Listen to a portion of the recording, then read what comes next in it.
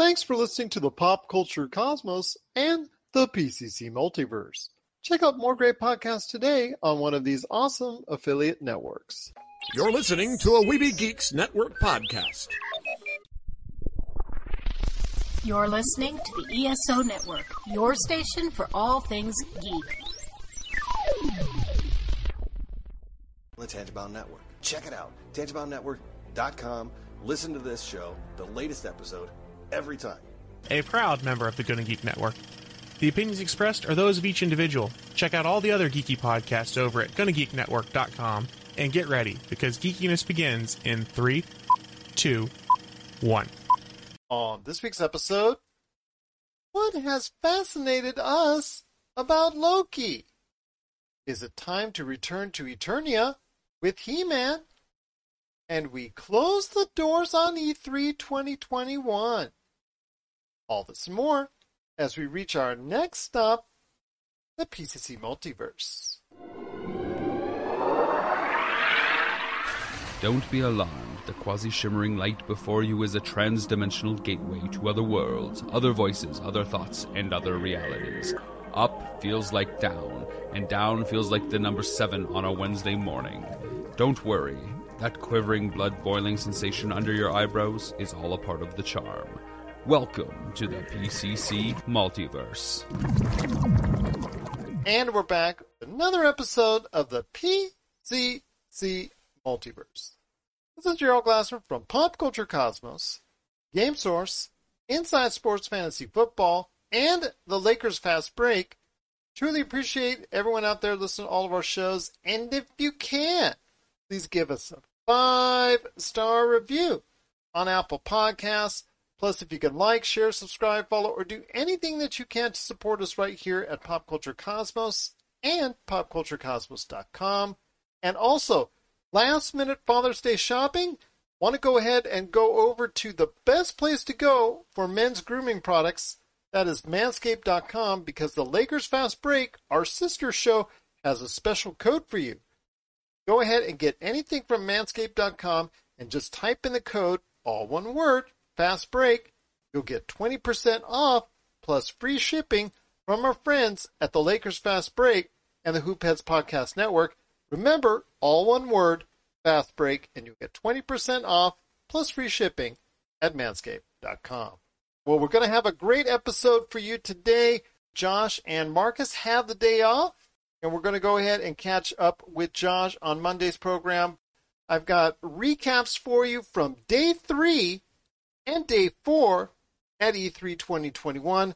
Got a great list of guests coming. In fact, first off, Day 3 at E3 2021, we did a wrap-up there talking about a lot of great things in the video game realm with great guests. Andrew Davis from Pop Anime Comics and CEO Spoken King from the T-Corner podcast and 44th and Flushing on the Fishbowl Radio Network about what took place with Intellivision, Razer, 2K Interactive, and Capcom. We'll have a little bit of that episode for you on today's program. Plus, Day 4 of E3 2021 with Nintendo was covered by Sean Garmer from W2Mnet.com, Chase Pond from Pond's Press, Noe and Fine from Honeyqueen, Twitch streamer Sean Shamrock, and Himanish Goel. And we'll have a segment from that on the back half of the show coming up for you as well. If you want to listen to the entire Day 3 and Day 4 from E3 2021 reports and panels that we did, the entire episodes of each will be available on the Pop Culture Cosmos channel, wherever you get your podcasts. Plus, also as well, we've got Noe and Fine doing double duty on today's show. He's going to be sharing his thoughts on Loki, and also as well, He-Man, which got a nice debut trailer last week on Geek Week from Netflix. So we're going to talk about his hopes for that upcoming series as well. Plus, Ellen Glassford, my daughter, she's on the back end of the show talking about Loki Episode 2 and her thoughts on that series and why it's becoming such a good conversational piece for the Marvel Universe, coming up on the back half of the show as well. But first, we talked to Andrew Davis from Pop Anime Comics and CEO Spoken King from the T-Corner podcast and 44th and Flushing on the Fishbowl Radio Network. They're coming up first with their great conversation that we had as part of our Day 3 panel So here's that coming up right now. You're listening to the Pop Culture Cosmos. Andrew, I wanted to ask you real quick about your thoughts on the weekend. Was there anything that stood out to you? I sort of teased it a little bit where obviously I'm an Xbox guy, so it was Microsoft and Game Pass is kind of where we were going with it. And well, that's what they want you to do. I mean, seriously. But I'm excited for Xbox. I like it. I like the fact, what stood out to me, I think it's really important, is the fact that they did a joint statement and they were out there with Bethesda, which they're closing on. I think they just closed on them, or they're about to close with them for $7.5 billion, I want to say. I think it's over 8.4, if I remember correctly. It's up there. And it's I've got that right here stored in my Bitcoin right here. I'm kidding. But yeah, it's a lot of money. Absolutely. And so I think it's very important that they made a joint statement, meaning these two companies are together now. Yeah. And I think it sends a message to the entire industry. Well, they let off their conference with Starfield, and they wanted to go ahead and make sure and ended it, I believe, with Redfall, which is also from the Arcane Studios. So that's something that they wanted to make sure, like you said. They're making a clear statement saying that, hey, Bethesda is ours, and this isn't operating as a separate company. Even though Xbox sets everything up as a separate company or a subsidiary, Bethesda is in the family now, for lack of a better word. Your thoughts, though, Andrew, on this as an Xbox guy, it's smack dab in the middle, which I kind of criticized Microsoft on, was Halo Infinite and what their announcements were on the game. They showed you a little bit of this. They showed you a little bit of that about as far as what to expect in the campaign, and then the multiplayer. I'm the worst person to ask about this. Well, the only reason why I say that is because they stuck it in the middle. They've always either put it at the front or at the back, right where people have the biggest impressions of a video game. And to me, it kind of signaled to me that they were treating it almost like it's another game. Because they just put it, okay, you had game announcement, and then you had Halo Infinite, then you had game announcement. It's like, okay, if you didn't know what was going on, it just felt like it was just another game they threw out there. To me, always the first and the last thing that they show, to me, is the most important. I'm going to give a WWE analogy because it's perfect. Anybody who knows wrestling is that Halo used to be Roman Reigns. Yeah. and now Halo is Cesaro. Okay, good analogy. It's a mid-carder, and it also states that maybe Microsoft is changing what they're putting money into and what their faith is into. Where now Halo, they've said, hey, we've maxed out everything we got on Halo. It's a good, solid game for us. It's going to make us money, but it's not going to be our superstar game anymore. It's not their future. It's the fact that they might have another 10 years of it. They can produce it. It'll make more money than it will cost to produce. But they're saying, hey, we know for a fact that Halo got us to where we are, and we want to respect it, and it's in our heritage and in our history as a company. But we got to look forward to the next thing. And I think that's what it states in a lot of ways. You agree with that, Terrence? Well, I see Halo more like a we're gonna use a wrestling term, okay? It's okay if you don't pick Cesaro. I'm okay. I just like Cesaro. No. Cesaro is good in today's time. But let's say if somebody like Triple H came out just for one match, that's Halo to me. Because, Halo is going to attract the money. It's going to attract the fan base. It's going to do what it needs to do. But, you just use it for certain seasons. And for them to have that in the middle, that's odd. So it would be like almost like touching on nostalgia. Yeah, pretty much like touching on nostalgia. It's like, hey, we got this Halo game right here. But let's go back to what we was talking about. That's what it seemed like. If like, since they want to put Halo in the middle of their whole announcement, like, no, if this is like somebody that you bringing back and stuff, you want to like bring it with some Capcom. When they brought out Resident Evil, they did their little introduction. Then also they showed you like clips of it, and it brought out the fans like excitement for it. Yeah, like, but for Halo right now, they treating it like Cesaro when it's like should be like a Shawn Michaels. Like, yeah, it's going to bring you money. Well, it's totally changed from one year to the next, because remember last year, what was the marquee game that they showed off at E3 2020? And that was Halo Infinite. And flash forward 1 year later, a game that's coming out this year, one of the few exclusive titles for Xbox. And I'm an Xbox fan too. I thought in the last series, I have every system, but to me, I thought the Xbox One was, a quality system, and I thought that was something that they could build upon. But again, they've not been able to produce any exclusives. And the few exclusives that they have coming out this year, they should put that on the marquee and talk about that. And unfortunately, they didn't really do that. I mean, Forza Horizon, they talked at length on, even though that was still kind of in the middle as well. But that I just felt that was more special to them than Halo. Am I wrong, Andrew? Yeah, I think. I mean, I'm biased. Obviously, I don't love Halo, but I think that Forza was up top more than Halo. I think they're putting money in the Forza series and they're saying, hey, maybe this is the future. And look, Forza Horizon 4, for what it's worth, is a beautifully animated game. Forza Horizon 5 looks amazing, and from an aesthetic standpoint, that those games look great, but I think that they're saying, hey, this is our future. And I think that's what it's saying in a lot of ways. Pleasure to have both the CEO, Spoken King, and also Andrew Davis. Just tremendous having them here, part of E3 Day 3. Want to mention Jamie Monroy, who has been commenting all this time. Want to thank you so much for watching.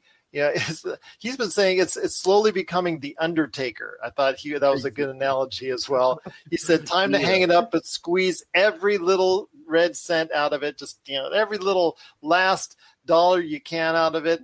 I'd love for them to finally fully fix the Master Chief Collection, but that's just me. But, I'll tell you what. Analogy, though. Yeah, exactly. But a great weekend so far. Some things, some hits, some misses, as always with E3. But before we head on out, guys, Nintendo. Terrence, I'm going to start with you. And both guys been great on this show, and I cannot thank you enough for being a part of it. What are you expecting from Nintendo or Bandai Namco? I would rather for Nintendo to come out with a tight game. Like, okay, so you have this console. Okay, so you pretty much bringing out an updated version of this console. I'm like, no, man. Go back to what brought you to the dance. Like bring out the games that attract us to y'all. And that's what Nintendo, to me, has been losing out on. Like, they have some good games and stuff, but they need to have that good hit game that's going to be able to fight with Resident Evil or Madden and stuff like this. I'm just waiting for Nintendo to bring something that, like, because I grew up with Nintendo when it was hot and popping, when you had the NES and the Super NES, and everybody could name off what was their favorite on the NES and what was their favorite on the Super Nintendo. Like, for me, I could be like, okay, Nintendo, oh yeah, it was Mario and Duck Hunt. With Super Nintendo, it was Killer Instinct. I can name it all. But with the Switch, it's like, I haven't been feeling Nintendo for a while. And it's not a bad thing, but it's just something that they need to improve on. Andrew? So I don't know much about a Switch. The only thing, and I don't own a Switch, and I'm thinking about buying one, and the only reason why I buy one is to play Pokemon. That's the only reason why to buy a Switch. Because an open world Pokemon is on the way. And that is the only reason to buy a Switch. I'm a Pokemon guy. I love Pokemon. I obviously have personal connections to it. I grew up watching it. But yeah, there's something lacking with the Switch. I mean, we go back to the Nintendo Wii. One of the things about the Nintendo Wii that brought Nintendo, and when Nintendo was hot, and it was the advantage over an Xbox and a PS3 at the time, was that you had all that motion sensing. And they attracted a whole bunch of people who were not gamers to their system. And you attracted people who were families to it. You attracted old people who were sort of saying, we fit, which was really, really smart. And they created a whole brand new market. And Nintendo's missing that with the Switch. And I don't even think you need a game necessarily that's like a competitive game. You need a whole new market. And I think Nintendo is missing the ball on it. And the only saving grace they got is Pokemon, because Pokemon will sell 20 to 40 million copies easy without much work. It's the only thing that's saving them, and it's great. And I'm going to tell you something about that Wii. When they came out with the Wii Sports, my nephew, once again, that's how he got in gaming, that Wii bowling. Yes, indeed. But exactly. It went outside just us as gamers. It went to a general audience. It connected with a consumer. It connected with your mom. It connected with your dad. It connected with your grandparents. Connected with your uncle, aunts, whoever. It just seemed to connect with an audience. There's a great phrase called a blue ocean strategy. Yeah. A blue ocean strategy is when you find a brand new ocean of consumers. Yep. And that's what the Nintendo Wii is. And there's a book called Blue Ocean Strategy. And, if you want to understand that entirely what I'm saying, that's what it is. And it really, the Nintendo Wii was that. And it made Nintendo a boatload of money. And it was brilliant, and they need to do it again. Well, there is speculation that they're going to bring out a successor or a Nintendo Switch Pro that will get, I'm sorry, I said 720, but it's 1080. I think they're shooting for. Certainly, maybe even 4K. Who knows how powerful it will be. It'll obviously be more expensive, and they're not going to drop the price on these. I know they're not going to drop the price on these. No. You're asking too much. Yeah, I'm asking way too much of that. Like, that's my problem with the Switch is that if I have to choose a Switch or an iPad, my iPad is going to win every single time. Yeah. And it's not even a gaming thing. My iPad can do way more than a Nintendo Switch. And I don't care if you have 10 Pokemon games coming out in an open world. Coming up next, it's Noe Fine from Honey Queen on Loki, and also as well, the upcoming He-Man series from Netflix. So he'll talk about both of those great pop culture products coming up right after the break. This is the PCC Multiverse. I know you've been hearing about Manscaped on all those other programs and podcasts. Well, Manscaped and the Hoopheads Podcast Network are working together on something fantastic. And oh my goodness, have we got a deal for you. Manscaped.com has just released their wireless, waterproof, and rechargeable Lawnmower 4.0, which offers their trademark skin-safe replaceable blades that gets you the ultra-close shave exactly where you need it. Head on over to manscaped.com and choose from the huge list of men's grooming and lifestyle products, including the ultra-popular Lawnmower 4.0 body groomer, and get 20% off at Manscaped, plus free shipping with the promo code FASTBREAK at manscaped.com. That's right, just type in FASTBREAK, all one word at checkout at Manscaped, and get ready to start looking good this summer from your friends at Manscaped, the Hoopheads Podcast Network, and the Lakers Fast Break Podcasts. Thanks for coming back to us right here at the Pop Culture Cosmos. It's Gerald Glassford. Really happy that you're here watching and listening.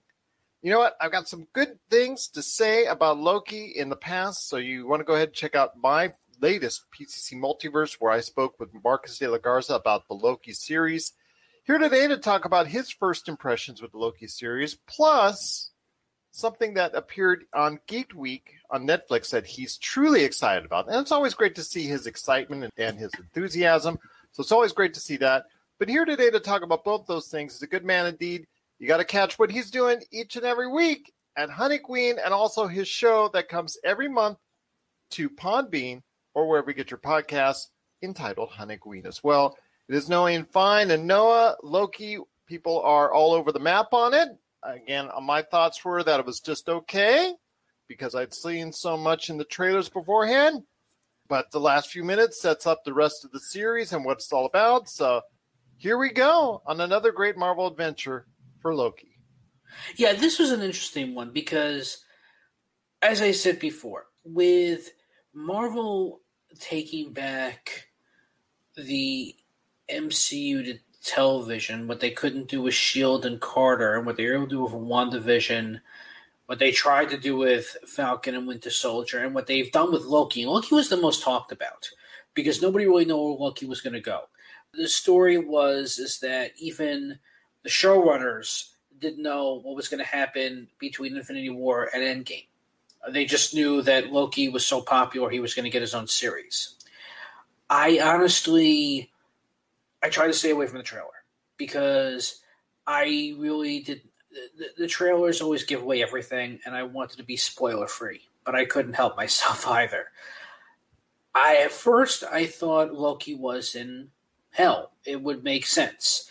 He died. He's fighting his way out, but then we saw what happened with Endgame, so they kind of changed that.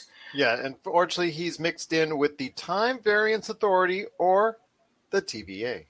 Yes, and this feels to trail off anywhere between the movie Brazil or the Hitchhiker's Guide to the Galaxy. Very good reference. Only you and I would probably know that. Brazil. Yeah. Yeah. Great movie. Excellent movie. Well, I did mention Terry Gilliam. I did mention in the past that it had a Terry Gilliam-esque type feel. Yeah, I mean, you definitely, Indiana Jones has the Nazis, James Bond has the Russians, and I guess for Loki, he's going to have the bureaucrats. And it's not the first time I've seen bureaucrats in a sci-fi dramedy. They were in Futurama, they're in Hitchhikers, they're in Brazil, and now they're in Loki. And I kind of like how this works because it's another take. And I also like how this is something that has been done in other sci-fi stories, but how they do this a little differently. And apparently, they're pretty much it's time cops, but their justification here is that if you break the law of time, you either create a nexus, which could cause you either to be reset, which I'm not too sure if we start at birth and work your way back up again, or you're erased from existence and you have a whole new life. I'm really it got a little foggy with that. And when I went on Wikipedia or Marvelpedia to find out what that meant, the only thing I got from it is that I think Loki was coming close to being erased from existence entirely because he is the god of mischief. So they kind of put that aspect in. They did go a little Silence of the Lambs in their own way with Owen Wilson as Mobius, where he does interview and interrogate Loki, and it does feel like a Clarice, Dr. Lecter. I mean, after all, we did see Loki with the thing on his mouth to prevent him from talking, the same way Hannibal Lecter to prevent him from eating. But I kind of like the chemistry between these two. And Owen Wilson, he's always good in a Wes Anderson movie, but I don't think he gets credit deserved. I don't know if this is true or not. He made a comment that he did audition for Captain America and Iron Man. I don't know if that was true, and I always saw Tom Hiddleston? No, Owen Wilson. Oh, no, he was just joking. He was just here's the thing though, because the more I watch him, and the more Tom Hiddleston did try out for Captain America. Yeah, for Thor. Yeah, yeah, but the more that I watch him, and the more that I'm seeing Owen Wilson in those Wes Anderson movies, and I see him in this performance, I kind of forget. He does play creepy characters at times. He plays sleazy characters, but I think he could definitely be somewhere in the MCU if he were an Avenger years ago. I could have seen him as maybe Hawkeye, or I could have even seen him as Bruce Banner. But I have to admit, this is one of my favorite Owen Wilson appearances and performances. There's something about it when he just sits with Loki. And again, the very first time I saw Owen Wilson was all the way back in 1996 with The Cable Guy, because he was friends with Ben Stiller. I don't know if he still is. But he just had that sleazy guy cameo. And over the years, he's worked with, again, with Anderson and Stiller. But he's worked several times with Stiller, so I would assume they're very good friends. He's actually spoken about Ben in interviews, so yes, they're very good. Could you imagine if Stiller was Bruce Banner, the way that he played Mr. Furious in Mystery Men? I could almost see it. I don't think we'd be able to take it seriously. But well, that's the point, yeah. But here's the thing, though. Wilson, I have to admit, he works. he takes his character. He does work. He's very good in his role. He does break down the fact that, okay, we know Loki's mission is that he's always wanted to take over Asgard, take over the world. In Avengers, he was granted Earth. He lost that. Thanos is going to go after him. He kept backstabbing Thor. But, like, how do we evolve this character? Yeah, I get the fact that we haven't killed many Marvel villains in the past, but can they mature? And the only one I can think of at the time was Magneto. But now that we're seeing Loki, I kind of, and again, I know that these are multiverses, and I know that in some Earths in Marvel, Thor and Loki are not brothers, but I have to admit, I feel that if they make Loki the anti-hero and they keep it up with this, and if Tom Hiddleston wants to continue playing this character, they're giving him a different arc where, I like the interrogation scene where Owen Wilson does flat out ask Loki, do you enjoy harming people? And I know that's like you said, a very good dynamic between the two. But we got to wrap this up before we, because I know you got a lot to say about He-Man as well. Yeah. So, but my bottom line is this: there's great chemistry between the two. I do like the exposition. Yeah, it's definitely up there with WandaVision. I think that's the reason why you need to watch it. Otherwise, there's not much there surrounding it yet. That galaxy and that time traveling needs to be developed a lot more. And I'm sure we're going to be seeing that in future episodes of Loki. But the interplay between those two are simply outstanding. Yes. But before we head on out, my friend, I know you wanted to talk real quick about what was shown off at Geek Week for Netflix, and that is the upcoming He-Man animated series.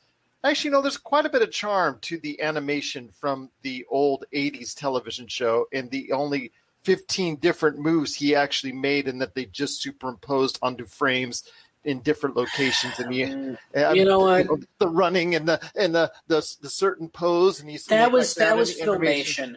That was. I know. I understand. It was. Yeah, there's a documentary. We'll talk about Filmation another time. And it had its charm back in the day, but need I digress? It is coming out very soon to Netflix. It's an animated series on He-Man. It looks very good, but I know you've got a lot of great things to say about it.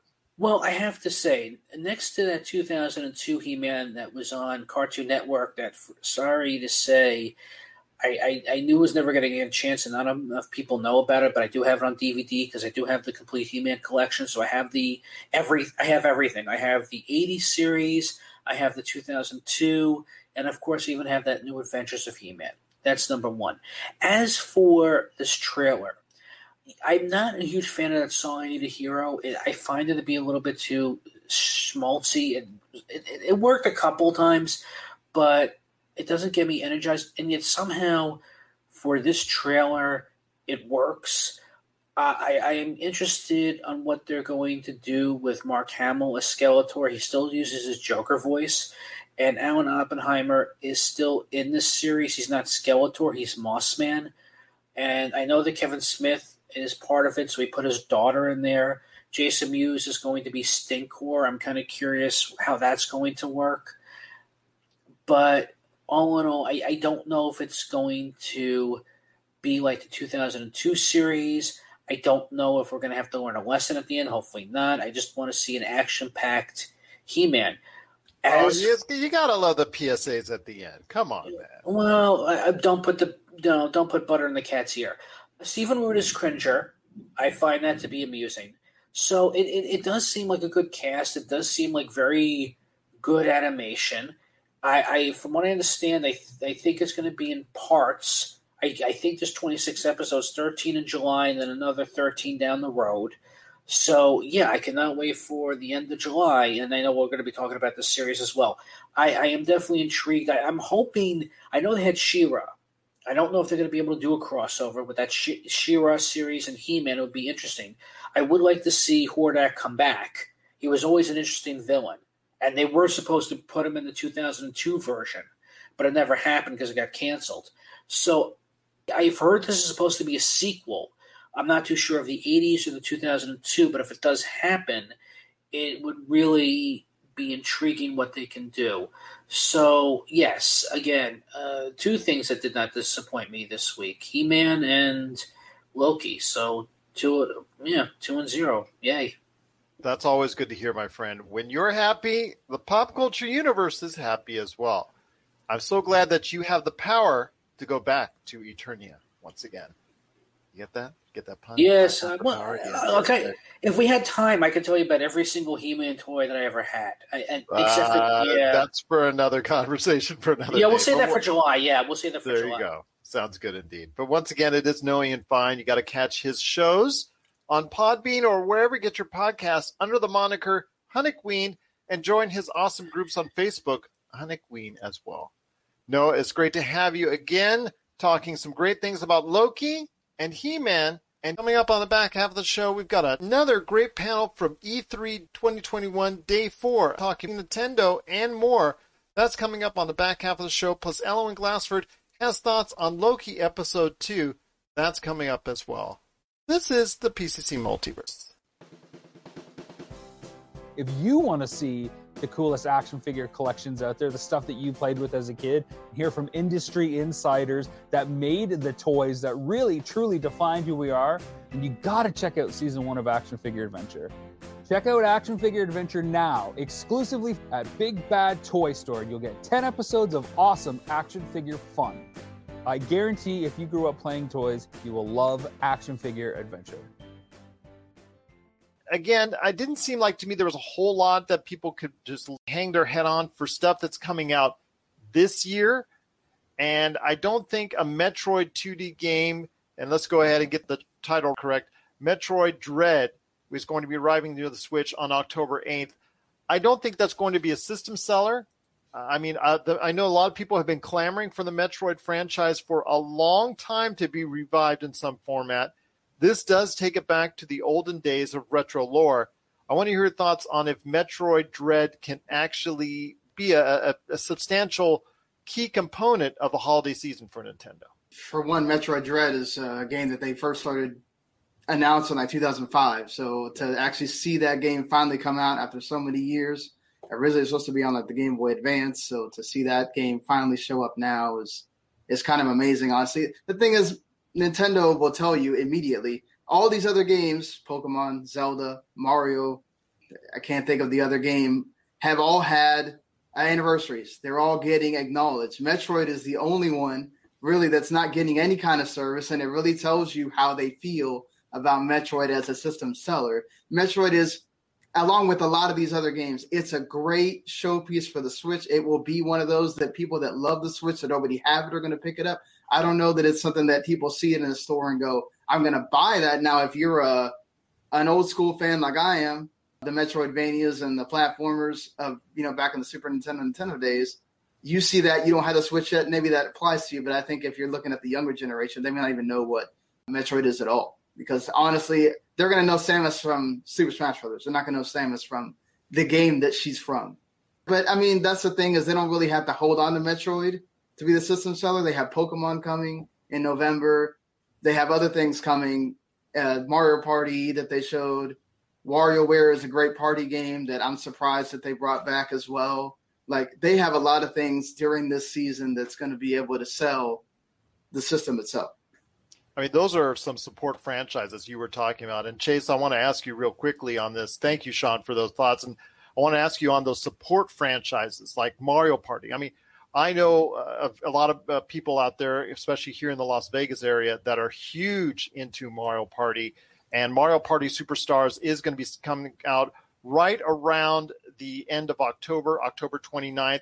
And then you also have a month before another, I don't want to say it's a party game per se, but it's very similar in that there's a lot of micro games that are added to it. It's called WarioWare. Get it together. I want to hear your thoughts on these support franchises. These are not the big names that I think that Nintendo wants to roll out, but these are consistent sellers, consistent fan, just appreciated games. And I know we're going to get to the fun stuff with the Game & Watch here in a little bit, but I want to hear your thoughts on these support games, and how they help the overall Nintendo look. Because these are games that you're surprised. They go under the radar, but they still sell really well. Here's the thing, though, because WarioWare I love. I think the reason why WarioWare works so well is because it's not just a mini game. You are also on a mini timer. So you're playing a mini game, and instead of having a minute or two, you're getting maybe 10 to 30 seconds if you're lucky, or sometimes even 5 to complete the task. And it gets it gets faster and faster and faster, so it gets more challenging.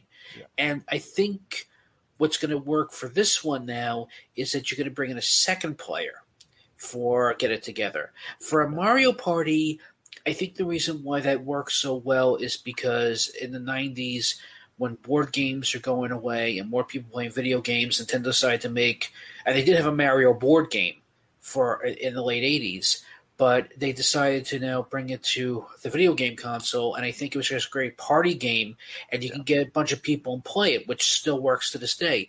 But WarioWare, I just have to say again, it's more challenging with those games because you really have to pay attention. For Mario Party Superstars, it's meant to be more fun for group environment. Right. Well, I agree. But the thing is that you really you can't blink and you miss it when it comes to a WarioWare game. Yeah. Well, let me get Chase in here real quick. Your thoughts on either of those? Although I know Noah had that Game & Watch in hand already, but I know the announcement of a Zelda Game & Watch was really cool, and I know a lot of people wanted to talk about that as well. Your turn, Chase. Go ahead, my friend. Well, I'll say this regarding like whether or not Metroid Dread is going to be a system seller. I'm going to say yes, and the reason why, because I think, is Metroid as big as Mario or Zelda? No, that is definitely not the case. But Nintendo's been able to sell systems and sell a lot of copies off of first-party games. And you remember Splatoon, when that even first came out on the Wii U, it sold really well. I think it's even one of the top-selling Wii U games. So I know Metroid for the Wii was a really strong seller. Yeah.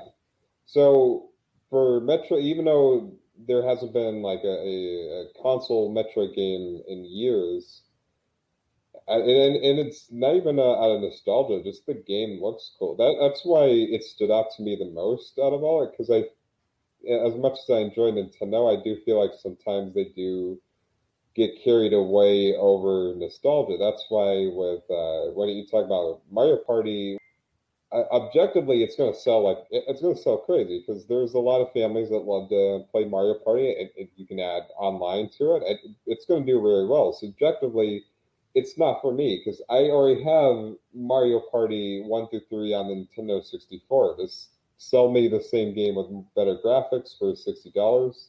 I just don't think I'm going to get it. And that's the same with Game & Watch, is that I can already play Legend of Zelda 1 to Link's Awakening, and I get it. There's the appeal of having a Game & Watch for those who really want it, but for me, it's like I got. Well, it touches on nostalgia. Yeah, and it touches on that collector vibe. I think that's part of the deal as well. Yeah, I feel like that's another. That's another point it's going to sell towards, and not only that, but having limited stock, because that's another thing Nintendo does. I'm trying to even think of a first-party Nintendo game that did not sell well, that didn't sell consoles. Yeah, I mean, you could say something like Splatoon has sold well as a side game, but it's not something that's really moved the platform itself. I mean, obviously they're coming out with a Splatoon. I mean, it's debatable. I don't know. It depends on exactly how you look at it. And another game that's even not an official Nintendo property, but that is coming out with a new game, is Mario plus Rabbids. That's something that has really sold well on this version of the Nintendo Switch. Sean, I want to ask you your thoughts. When you heard that, and obviously it was announced earlier this weekend that Mario plus Rabbids was coming out with a new game in the series, and that's going to be Sparks of Hope. What were your thoughts on that? Because if you look at the overall sales numbers, Mario plus Rabbids has done really, really well. Yeah, but first of all, I was actually really excited for this game because the first one, the name is blanking out. I know it's Mario Rabbids Kingdom something. Well, Mario plus Rabbids Sparks of Hope. I can't remember what the first one was called right now. Oh, the first one. Yeah, the first one, because the first one sold really, really well. It's actually, if you look at the top 10 of all time as far as for Switch so far, that's right in there. And that's not an official, it's an Ubisoft title. So actually that's what's the most amazing part. It's obviously it's a collaboration between Nintendo and Ubisoft, but yeah, it's so interesting to see that mix. I was looking that up, and I still can't remember the name of that first game. Though. Kingdom Battle. Yeah, Kingdom Battle. Thank you. I knew it was Kingdom something. But yeah, that was one I was really excited for because I played it, and at first I was a little hesitant because I was like, this is Ubisoft taking on one of Nintendo's, biggest IPs, and that's not something Nintendo does very lightly. Because if you look in the past, I was going to make like a little Zelda joke with Link to the Past and talk about the Zelda games on the Philips. What was that? The CDI. CDI, yes. And we see how bad those turned out, and we see why Nintendo is very protective of their IP. So then to see with Ubisoft, who traditionally has some issues with some games where the Assassin's Creed series gets kind of redundant, and Watch Dogs doesn't live up to the hype. Things like that where it's hit or miss with them, to see them taking on such an iconic IP like Mario, it was questionable. I mean, I'm not going to lie, I had my doubts. Then I played the game, and with it being, a strategy type game, that was what actually sold me on it, because it was so different. And then the rabbits are so delightfully annoying that it's just like, they're just... oh my god! What was it? Instagram Peach? Rabbit Peach. She was like the highlight of the game because she was so ridiculous and so over the top. But it just gelled. It worked. So I can see why the game sold well, and I can see why it did well. And especially with Illumination working on, like a Mario movie, similar. I mean, the Illumination also has the Minions movie, which the rabbits are very similar to. So you can kind of see this is all building and where this is all going. Yeah. Absolutely. It's going to go very far. And obviously, I think of all the games that were announced, I have the highest hopes outside of course, Breath of the Wild 2, which many of us now think might not be until 2023. I have a feeling that this could very well be one of the games to look forward to for Nintendo coming up in the not too distant future. But some great things were said at this conference for Nintendo. It wasn't exactly everything everyone had wanted, but then again, that seems to be every E3 conference that that they ever have. But before we head on out, guys, and before we have each and every one of you plug exactly what you want everybody out there to go ahead and catch, Hamanish, I'm going to start with you. I want to go ahead and hear your thoughts on the weekend, because you said you're all about Xbox, you're all about sports games and things of that nature. One of the things to me that was missing was EA and 2K promoting its sports games. The most I heard about the sports games was EA getting hacked on FIFA games, and that's the most I really heard about the sports games during the course of the E3 presentations that were made this weekend. But I want to hear your thoughts on this weekend. Did anything really stand out to you? Just like the sports games in general not getting announced, they did tease the covers for the NFL 2022, just the cover for that and the FIFA one. So, I mean, they gave a couple of like spoilers and hinters, but I mean, just how like all the sports games work, it depends on the players that come in, and they kind of accumulate that and try to change it based on the speed and the ability. And so, I guess I was looking forward to it to see what was some of the features they would add in terms of I know in the recent NHL and NBA or even the FIFA games, they had a couple of features where you could dribble the ball past around the players, in terms of getting quicker to the goal, the destination. So it would have been interesting to see what did they put else into the new system, but it wasn't too bad. I agree with you, Sean Garmer. You were saying offline that you thought you'd be surprised if Sony ever comes back to E3. I've actually been to E3 and seen their presentations. I remember one where we went to the Los Angeles Sports Arena and they did this big presentation. I truly miss those days when Sony was a part of it. And then I also like the fact that when they had separate presentations, you would go to one side, you go to actually USC Galen Center, you saw Microsoft, and then you'd walk down a few hours later and you go see at the end of the evening, you see what Sony has and everybody in the middle. And it was those days I will miss. And I know that even when everybody comes back or when it does come back live in 2022, it's not going to be the same like that anymore. But Sean Garmer, I want to hear from you. What were some of the things that stood out to you this weekend at E3? What stood out to me the most is that the companies that are used to doing digital presentations know how to do digital presentations. Ubisoft, Xbox, Nintendo, they all nailed it. Devolver, who does amazing, funny stuff, also nailed it as well. The indies were a big, huge win for this. The companies that don't do these presentations very often, it felt like they just brought something because they could, or the ESA asked them to, one of the two. And that's pretty much it. Like, there's sometimes where less is more. If you don't have anything to show, don't show anything, because some of these were just very, very, it felt like, why did I even spend this 30 minutes sitting here? Capcom, Gearbox, like this, it was a total, like, if the word filler existed, like this could have been an email. It didn't need to exist at all. But from what was shown, Xbox absolutely told you what their mission is. For the next 2 years, Game Pass is our deal. All these games can be in Game Pass. Come and play all this stuff, all these games that are coming. We finally have exclusives, which is the thing. Everybody says Xbox doesn't have games. I think by the time you got done with this, Xbox has games now. Thanks for checking out the PCC, the Pop Culture Cosmos. We'll be back in one moment. If you need your video game fix, be sure to check out Retro City Games. Located in Town Square on Las Vegas Boulevard or in Henderson, Nevada, Retro City Games has the cure for all your video game vices. Retro games and games for current consoles, Nintendo, Sega, PlayStation, Xbox, and more. Retro City Games has all the staples from any library and some highly collectible offerings too. So pick up a few games today at Retro City Games in Town Square on Las Vegas Boulevard or in Henderson, Nevada. Retro City Games is your video game metropolis.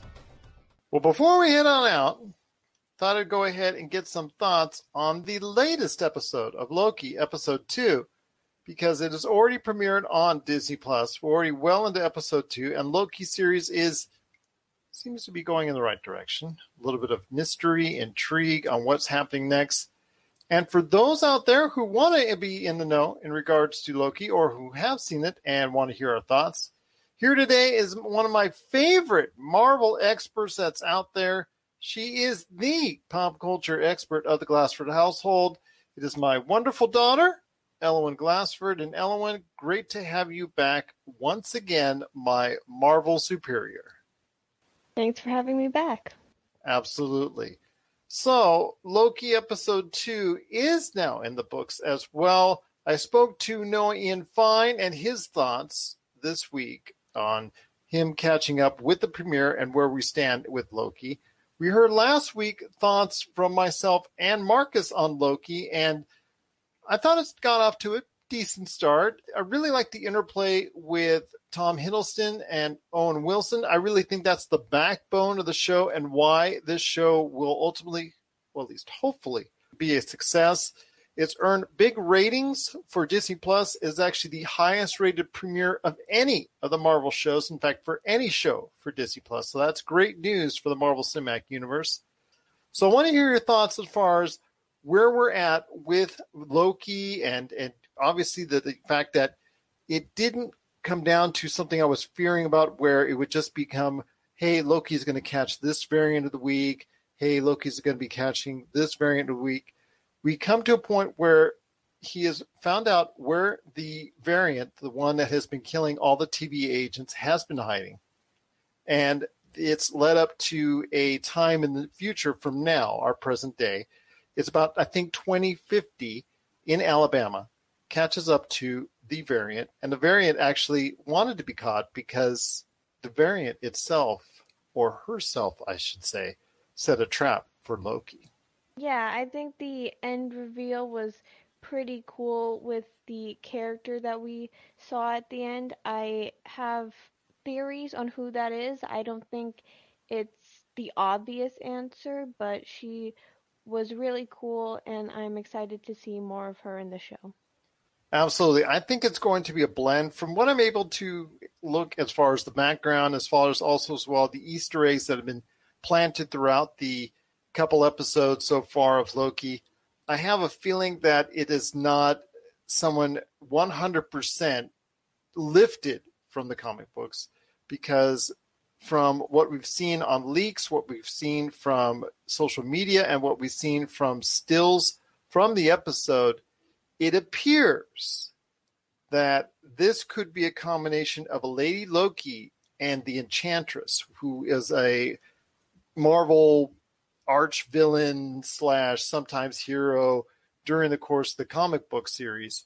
And I'm assuming from what I'm seeing, because of what has happened and what the Easter eggs are out there, some of which is just listed on reports, that our Loki that we know, Tom Hiddleston, has been researching and found out and uncovered, plus also as well just some clues that have been left in. So I want to hear your thoughts on this possibility that this isn't exactly 100% the same Enchantress from the comic books, but something a little bit different, yet still much the same.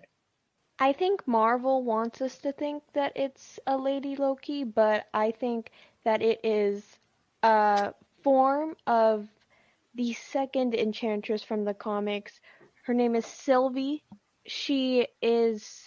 I was reading the comic series Dark Reign, and she is in that, and she basically gains powers overnight by unknown means, and it's revealed that she actually gets powers from Lady Loki in the comics, and she takes on the persona, sort of, the superhero persona of the old Enchantress Amora. I think this character is Sylvie. I think she's a little bit different than the one in the comics, but I think she's gonna end up being Sylvie, and she's gonna end up having some sort of relation to whatever timeline she's from. She's gonna have some sort of relation with Loki. Well, the thing is that Sylvie is a name that's already been mentioned in the credits for the actress who has been playing this role, but it wasn't in the U.S. version. It was in one of the South American versions that she was listed as Sylvie. So that's very curious right there that that's the case. But the Enchantress, if you're not familiar with the character, like Loki, master of manipulation, but also can go ahead and do a little bit of mind control and hypnotizing. And we saw this to be the case during the course of the second episode, where she hypnotizes one of the TVA agents to go ahead and kill the other TVA agents, and then ultimately is captured herself by this Lady Loki. We'll just leave that for now. We'll just call her Lady Loki, and takes her through another time portal where she's held captive until she's freed by other TVA agents. But by that time, she's already given word to this Lady Loki the exact location of the timekeepers, which ultimately could be the issue of the day, where the timekeepers ultimately are playing a role, even though we haven't yet to see them. There's these three essential beings. They're the keepers of the sacred timeline. And in doing so, they could ultimately be the hero or the villain in this case, depending on where the series will take it. And Lady Loki is on a mission to go ahead and stop time of itself by creating all these divergent timelines branching out into a chaotic mess of a timeline, destroying all reality in and of itself. Now, our Loki is caught up in the middle of this and follows Lady Loki at the very end. Your thoughts on how this all transpired, the fact that they were able to uncover that the way she's been getting in and out of timelines, and how she's been able to do that is by hiding out for periods of time in certain apocalypses. And I thought that was a very unique touch. But your thoughts on exactly how they've laid this out so far, and your hopes for the future of Loki. I thought that was really unique, and you can tell the writers of this show put a lot of thought into the plot of the show, and I think it's really unique from any other series I've seen. So I'm excited to see what happens next and what happens with Loki going after the variant. And that's going to be very interesting to see But to me, above all else, I think it was a better episode than the first episode. I didn't think the first episode was bad at all. I thought it was okay. I think this is a little bit better. Not a whole lot better, but a little bit better. But the key of this whole series and the backbone, as I stated earlier, and I've stated already on more than one occasion, is the camaraderie and the relationship between Tom Hiddleston's Loki and Owen Wilson's Mobius, and the dynamic between the two. And their heart-to-heart talks are so fascinating. In fact, to me, it's some of the best dialogue I've ever seen and ever heard in the entire Marvel Universe. If you concur with me, that's great. If you don't, I understand. But I want to hear your thoughts on this dynamic between the two, because for me, that's provided some of the most fascinating television I've seen out of this Marvel Universe. Yeah, definitely. I think Loki and Mobius, how they interact and how Tom Hiddleston and Owen Wilson act in their scenes together is just really, they're a really great couple of characters to have together, and they have a really interesting dynamic, and they're my favorite part of this show. They're my favorite part of this show as well. And usually movies that get really bogged down in exposition, or shows that get really bogged down in exposition, can be troubling, just boring, and people will just go ahead and turn it off. In this case, when you have so many movies in the Marvel Cinematic Universe have been all about rush, rush, rush, let's go ahead and save the day, this is what we need to do to get the bad guy, et cetera, et cetera, et cetera, and that's it. This does some of that. This does go as far as investigation into who is actually this variant Loki is that they're going after, why this variant Loki is doing what they're doing, how they're doing it, and of course, where can they find this variant Loki? That's ultimately a great part of the second episode. But for me also as well, it just some of the touches along the way, adding a little bit of Thor Ragnarok, adding a little bit more explainers, their talk between Owen Wilson and Tom Hiddleston during the course of their lunch break. I really enjoyed the analogy that Loki made with Mobius' salad per se. I really enjoyed the context of those discussions, because they really have helped bring around the dynamic, and I think it's helping set up the dynamic for what's going to be taking place in this next phase of the Marvel Universe. Yeah, definitely. I've heard that this Loki show will set up a lot of multiverse and timeline stuff that we'll see in Doctor Strange. And I like that we're getting a lot of explanation about timeline things, because it was all kind of confusing after Avengers Endgame, where the timeline was left and everything. So I'm glad that we're getting pretty good explanations of the multiverse and timeline and branches and things in this show. Now, I'm hoping that everybody will stick with it, because there is a lot of exposition, and I know a lot of people come for the Marvel Universe for action, action, action, action. There has been a decent bit of action as part of the show already, but a lot of it is helping to explain and set up what is going to be taking place over the next few years for the Marvel Cinematic Universe. So I hope everybody takes note of what is being said now in Loki, because it really is going to be setting up the future of the Marvel Universe. Ellen Glassford, it's always great having you on. I cannot thank you enough. But any last thoughts on Loki before we head on out? Tom Hiddleston as Loki, just really great performance. Absolutely. It doesn't ever seem to get old, no matter how many times he plays the character.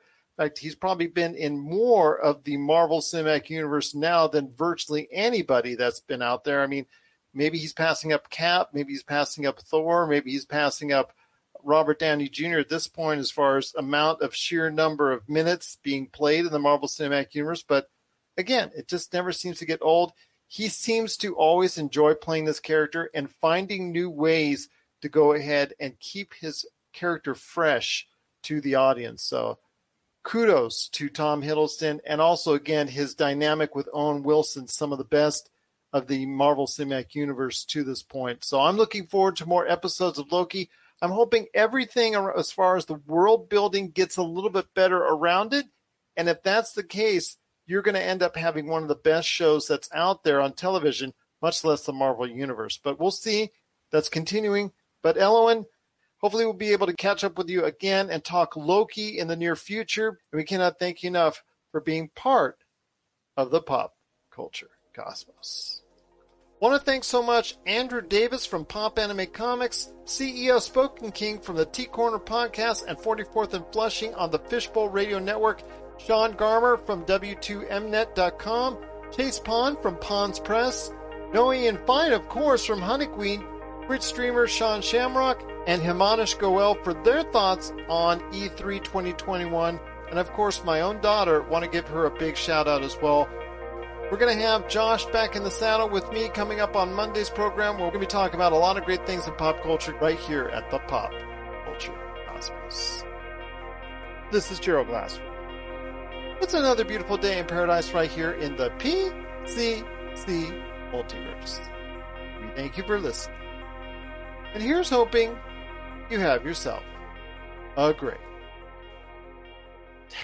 Welcome to Dr. Geek's Laboratory. Hello everyone, Dr. Geek here with a shout out to all the scientists who worked tirelessly to bring a COVID-19 vaccine into reality.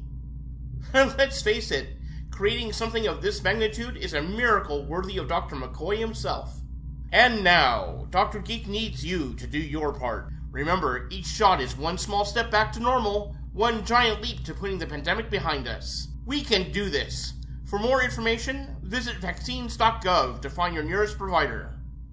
I'm lifelong ensign Charles Kelso. I'm Federation Envoy Keith Johnson. I'm Ferengi Counselor Veronica Dashel. And I'm Andorian Mess Hall Cook R. Alan Seiler. And we're the crew of Earth Station Trek. Join us for episode reviews, discussions of themes and characters, and all the news from across the Trekverse. Our logs cover the full gamut of Star Trek. From the groundbreaking original series to the future of the franchise on Paramount Plus, with lots of stops in between. Join our crew aboard Earth Station Trek for your regular podcast escape into the Trekverse. Go bold or go home!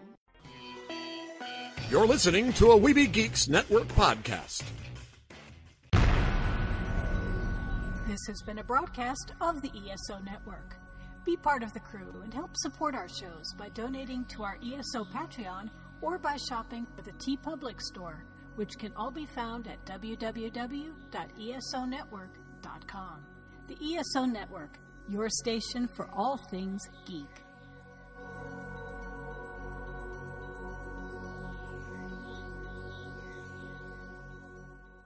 Tangent Bound Network. Let your voice be heard. TangentBoundNetwork.com. Thanks so much for downloading the Pop Culture Cosmos, and stay tuned as more great podcasts are on the way. Thanks again for listening to us here at the Pop Culture Cosmos.